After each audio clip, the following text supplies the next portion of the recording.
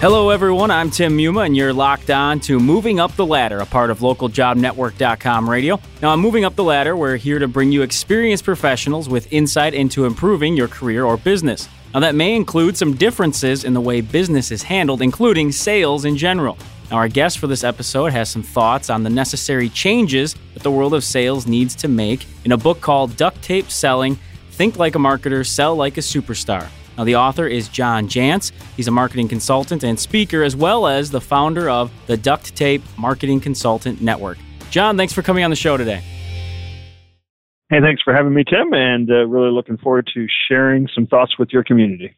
Well, I think the first question that pops in everyone's mind right away and might throw them for a loop at first is the term duct tape selling. You're not literally selling duct tape, as some of our guests hopefully don't think that's what's going on here, but why that term? Where did it come from? Give us some background on that.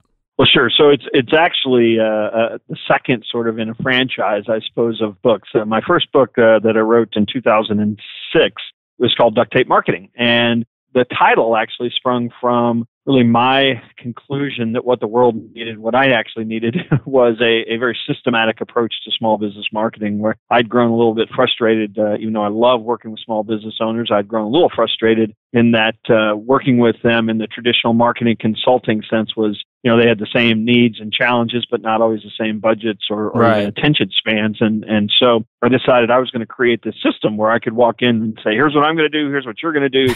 Here are the results we hope we can expect. And by the way, here's what it's going to cost. You want it or not. And what I found was pretty interesting was that I thought I was solving my greatest frustration. Turns out I was solving theirs as well. Buying marketing services in the typical small business is actually rather difficult because the large agencies don't want anything to do with you. And so you're left with a freelancer here, a PR person here, a graphic designer there that's helping you put together your marketing. So this idea of somebody coming in and saying, we're going to install a system was really a breath of fresh air, really, for a lot of small business owners. And I thought at the time I needed to give it a name. My thinking was I was turning marketing service almost into a product. Mm-hmm. So I came up with the name Duct Tape Marketing because I had been a small business owner myself by that point at about 10 years. And it just seemed like the perfect metaphor for what it's like in a lot of small business environments. Simple, effective, affordable, practical, all those things that people relate to duct tape itself. And then, of course, I have taken a lot of advantage of the fact that there's a strange affection for all things duct tape as well. So when it came time to really, I've written actually a couple books in between there, but when it came time to say, hey, I want to really go back to this idea of marketing for the small, mid-sized business, but I want to come at it from the sales angle because I think there's a lot to be said in that changing world. On one hand, it was very natural for me to go back to the duct tape franchise. I have built a significant amount of name recognition in that related to my work. I think the metaphor really still applies as well, that selling has changed in a way that I think salespeople have to be really practical. They have to be very useful. They have to deliver value. And it's not about just building personal relationships anymore. It's really about being seen as somebody that we want to invite into our world and that can give us a great experience. And I think that, again, the duct tape metaphor, I think, really applies. Sure. The question that pops into my head with all of this is, for yourself, having seen maybe this evolution a little bit, why has it changed? Why is there such a greater need for a change like you're talking about? And some terms that have been thrown out there with this is being able to attract and teach, convert. Yeah. Why that as opposed to just get the deal done and move on?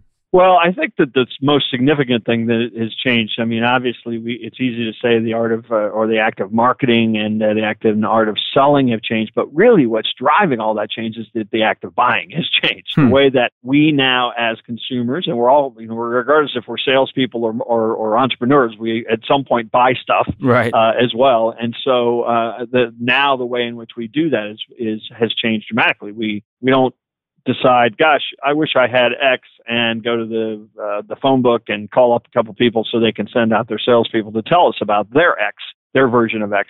And we do our own research now. We go online. We have access to really all the comparisons. We have access to all the data, all the specifications. We can see what your customers are saying about you and your products and services. We can see what your competitors are saying about you and your products and services. We can actually see people talking about the results they're getting. I mean, so we really now venture very far down that path to making a decision in most cases before we ever reach out and contact a company or even let them know that were in the market. And so if you're the typical salesperson, I think the significance of that is that if you're waiting around for the marketing department to show up one day and say, hey, this lead has really scored themselves very highly, you should go out and try to call on them. There's a good chance that even if you can get in the door, you're there to deliver a lower price only. And so I think that the biggest thing that I talk about in this book, and of course the subtitle is Think Like a Marketer, Sell Like a Superstar. And what my greatest suggestion is that salespeople today, and of course that includes entrepreneurs and business owners and marketers who all sell, that today we have to get involved in the customer's journey when they just started having that inkling. I think I'm going to go out and look. Are they finding us? Are they finding our content? Are they finding people talking about us so that they want to include us in their journey and their search? They want to let us guide them now from point A to point B to point C, maybe before we ever even start talking about, hey, we've got the perfect solution for you. Let us tell you about it. So a lot of what I'm hearing is you're looking at it almost from a back door type of angle, as opposed to, you think of the traditional salesman, going up to the front door of somebody's actual house or knocking. And now you're looking at it from, a very proactive sense. A couple of terms that I keep seeing in regards to what you're talking about is trust and expertise. Where do those come into play? How does that develop, and how important is that with what you're talking about? Well, I think as I described, a lot of this idea that not only do we have that perfect information, I think we, as buyers, we no longer really want to tolerate a bad sales experience or somebody that's, pushing us to try to do something we don't want to do. I mean, all the stereotypes that you think about as salespeople, we now can lock that front door up tight and there's just no access anymore. And so I think the ability for you to develop trust, and actually for you to think of that as a primary selling function, really the only way that you're now going to get invited to the dance. And so I think that part of it, and there are many, many ways of that. I mean, it's not just, it used to be you built trust by keeping your word. But obviously now a great deal of that trust and reputation is built by what others are saying about you online and publishing about you online, what you're publishing, and how you're able to demonstrate that you have a point of view that's worth listening to, that I not only read your blog post and listen to your podcast maybe as a salesperson, but I'm also seeing you speaking at the industry trade shows and teaching at the industry trade shows. And I think all of those really go a long way towards raising your authority, but certainly conveying that you're somebody that other people trust. Maybe a little bit along those same lines, there's the term hourglass model. Can you walk us through what that is and the value in it? Yeah, so that's my whole journey that I've been talking about, and I think a lot of people that it borrows from the sales and marketing funnel that so many people are familiar with. That marketing puts out the message, puts out a bunch of content, and we're attracted to that, and we want a salesperson to come out. Well, that salesperson is going to close the deal, send us down the road to service, and this very linear path to becoming a loyal customer. And what I suggest in this book is that path is no longer exists. It's a very crooked, curvy, swerving path to how buyers make decisions. And a great deal of those touch points and ways that they get information now are actually out of our control. And so the idea behind this hourglass is that you start designing signposts and stories and processes and campaigns that are really intended to guide people down a more natural path. And there are 7 stages in my hourglass, and they are know, like, trust, try, buy, repeat, and refer. And that every sales and marketing and service organization really needs to look at developing this perfect end-to-end customer journey that moves people down and through those stages. And of course, now we're opening up a big can of worms, because now what I'm suggesting is that sales and marketing and service have to actually all be on the same page. And how difficult is that? It's actually not difficult at all. But it's made very difficult by a lot of organizations because of some deep ingrained cultural differences between sales and marketing. So many organizations, marketing is there to generate leads and to keep the brand and to put out the message and to make sure everybody's using the right font. And sales is quite often then said, hey, if you're getting good leads, go close them. If you're not, go generate your own leads and close them. And here's how we're going to measure you. We're going to measure you on closed deals and on dials and on cold calls made and other things that are in direct opposition really to what marketing should be doing. Right. And so what it's going to require in a lot of organizations, and I've been speaking about this all over the world now, to very large organizations of both marketing and sales oriented folks. And the consensus is that in a lot of organizations, this is going to take a cultural shift. Salespeople are going to have to be measured differently. They're going to have to be more involved in marketing than they are today, and whether this is individual salespeople or sales leadership. Mm-hmm. But I think that shift has to go on, and you're seeing it in a lot of places, a lot of organizations now. And I wouldn't say it's as holistic as I suggest in this book, but you see a lot of organizations now offering training for social selling and for how to use content and how to connect in online communities. And so I think it is coming, but instead of just being more training for the salespeople, I believe that it has to be a fully integrated extension of what marketing is doing as well. Sure. I wanted to ask about the role of social media, and I don't know if this really much applies to some of the stuff you've been talking about or how much that's brought up in any of the conversations you have. But for example, with our organization, we don't use social media as a way to really put things out there as far as selling. It's more resources, that sort of thing. Where do you fall on the line with utilizing things like, of course, LinkedIn, via Facebook, Twitter, and any other social media platforms you want to talk about? Does that play a role here? Is it emphasized, de-emphasized? What's your overall take? I think it plays an extremely important role. In fact, I think every sales organization needs a major wake-up call. There's this myth, in my opinion, that you can't sell using social media. Mm-hmm. And I think it's flat. The reason for that is because, no, you can't broadcast and expect to sell in social media. And I think for a lot of people, marketing has actually ruined social media because they have tried to turn it into another broadcast channel, another medium. But for the individual salesperson who gets it, it is an extremely powerful way for you to start building connections, for you to start building trust, for you to understand the buyer's world, for you to understand a prospect's needs in a way that makes you more, or gives you at least the opportunity to be much more useful to them. And you see now superstar salespeople that are out there using a tool like LinkedIn to find prospects, and then instead of just pitching them, find ways to actually add value to answer their questions, to connect with them in the things that they're talking about or the interests that they have. But more importantly, they're using these tools to understand who influences that person, who they're connected to, who they report to, how to build stakeholder maps in entire organizations. And if that information doesn't sound valuable, then you're just not paying attention, because it is absolutely the most powerful source of information that you can find. And it makes you not only a better salesperson, it opens the doors for incredible opportunities, but not if your first thought. And what's so funny about this is, cold calling doesn't work either. Well, so cold calling in social media or in social networks is certainly not going to work. So I don't know why people have that belief that selling in social media doesn't work. It doesn't work if you're doing it wrong, right? Certainly. But if you instead of thinking, oh, I need to get 1,000 Twitter followers, if you instead are thinking, I'm going to put all my customers in lists and I'm going to see who they're connected to and who influences them and how I can help them and who else that I'm connected to, I could actually introduce them to. Just like any great networking relationship building, if you use the tools that way, you will definitely close business. I know salespeople that are getting 80% of their business by way of that type of connecting in social media.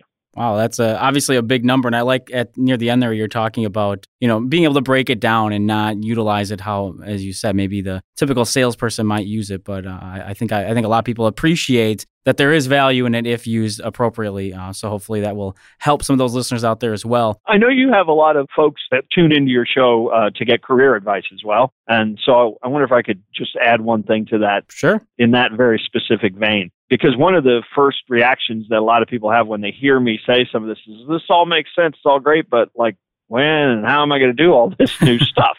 And so obviously, if you work for an organization that doesn't value that isn't teaching you to use these tools, that isn't measuring you based on your connections and things of that nature, then you have to make a career decision. Am I building and advancing my career as a salesperson by building this platform, by building this asset, by raising my authority and my expertise in social networks or in producing content? And I think a lot like people that go back and get an MBA at night, while they're working their full-time job. I think that they certainly do that to advance their careers. And I think that a lot of salespeople sometimes don't think in terms of that same type of advancement. And I think that the act of blogging, learning how to blog, reading lots of content, learning how to work these social networks is an investment in yourself. And I think that investment, the good news is it will make you more valuable to your clients.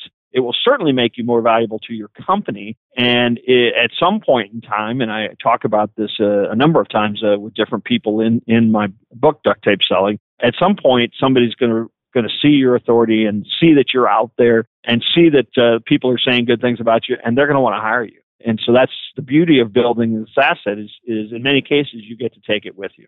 In a similar vein with the idea of being connected with social media, obviously, I found it interesting that one of the points mentioned is making referrals an automatic part of the sales process. What exactly is the role there? Because when I hear of referrals, I think, okay, you make a sale, but now you're referring someone else. I mean, is that what you're talking about, or is there a different way of thinking? No, I think that's absolutely what I'm talking about. Is hopefully somebody has such a great experience with you that they also want to tell other people about it. They also have other people in their network. Maybe if you're working in a large organization. I mean, one of the practices that a lot of great salespeople do is they find an advocate in an organization that really loves them, and that advocate starts building bridges to other departments, other people, other projects, and so it doesn't have to just be go through your Rolodex and tell me about other companies, but it can literally be internally refer me to some other folks, and I think that you always have to have that. I like telling people to always have that mindset, because if that is your mindset, that, I'm going to work with this customer, I'm going to make sure they get the results, I'm going to be an advocate for them with my company, to make sure that those people over in service don't mess it up. I'm going to come back and make sure that they got the result and the outcome they were after, because I want to go to every single one of them and say, let's talk about how we can get this result for somebody else. And I think if you start with that mindset, I think that it actually will. I mean, if you really do, or if you really are serious about it, I think it will. I think it does force you to actually do a better job on behalf of your customer. If you know that you're going to come back to them and say, know anybody else you want to refer us to, well, you certainly, that customer certainly better be pretty happy. John, I really do appreciate your passion and your knowledge, and really, I said, a little different perspective than what people might be used to hearing. We are getting a little low on time here, so I wanted to give you the floor at the end, as we do with a lot of our guests. Just to wrap it up a little bit, give us a summary, give us a point of emphasis for the listeners that you think is important that they would have as a nice takeaway from this conversation, and something they could definitely use as we wrap up the show today. Well, I've given some pretty big picture ideas that take entire chapters to really reveal in a book. And so a lot of times one of the pieces of advice I give people, because some of these ideas in this book are going to be new to salespeople, and what I tell them to do is the book is actually lined up in kind of chronological order. In other words, saying, start here. If you're starting from zero, here's the place to start. You don't have to think in terms of, okay, John tells me I need a blog and a podcast, and, I don't have time for all that. I mean, you can actually take the principle of using content and simply go out there and start reading other people's blogs and start sharing 4 or 5 nuggets that maybe you found that other people wrote about that happen to address something that you and a prospect were just talking about in a meeting. And I think that just keeping your ears tuned and creating what I call listening stations, so that you can really know what's going on, you can be plugged in, you can see what your clients and prospects are talking about, is really the first step. You don't have to write 1,000 words every day. You don't have to say anything on Twitter. Just get good at listening to, using some of these tools to tune in and listen to all the content that's already being put out there, and then all of the information that your prospects and clients and competitors and strategic partners are sharing. That's really step number one. And even if you just got better at that step, I think you would significantly increase your odds at doing more with your career and with your current sales job. Well, I think that's a great way to close it out here on this episode of Moving Up the Ladder. Once again, our expert guest today has been John Jantsch. He's the author of Duct Tape Selling, Think Like a Marketer, Sell Like a Superstar. And John, where's the best place people can go ahead and find that book? It is available through pretty much any bookseller. There is an ebook version, Kindle version. Audiobook will be out shortly, and you can certainly find a lot more information about the book at ducttapeselling.com. All right, perfect. Well, John, thanks again for giving us this unique perspective on the sales world and what it might take to succeed nowadays, and appreciate you coming on the show. Thanks, Tim. And as always, if you, the listener, have any thoughts on this topic, or you'd like to suggest a subject for us to cover, just email ljnradio@localjobnetwork.com and tell us what you'd like to learn more about. You can also reach out to us via Twitter. Find us at the LJN, and we'd love to hear from you on there as well. Wishing you success in all your endeavors. I'm Tim Muma. Take care, everybody.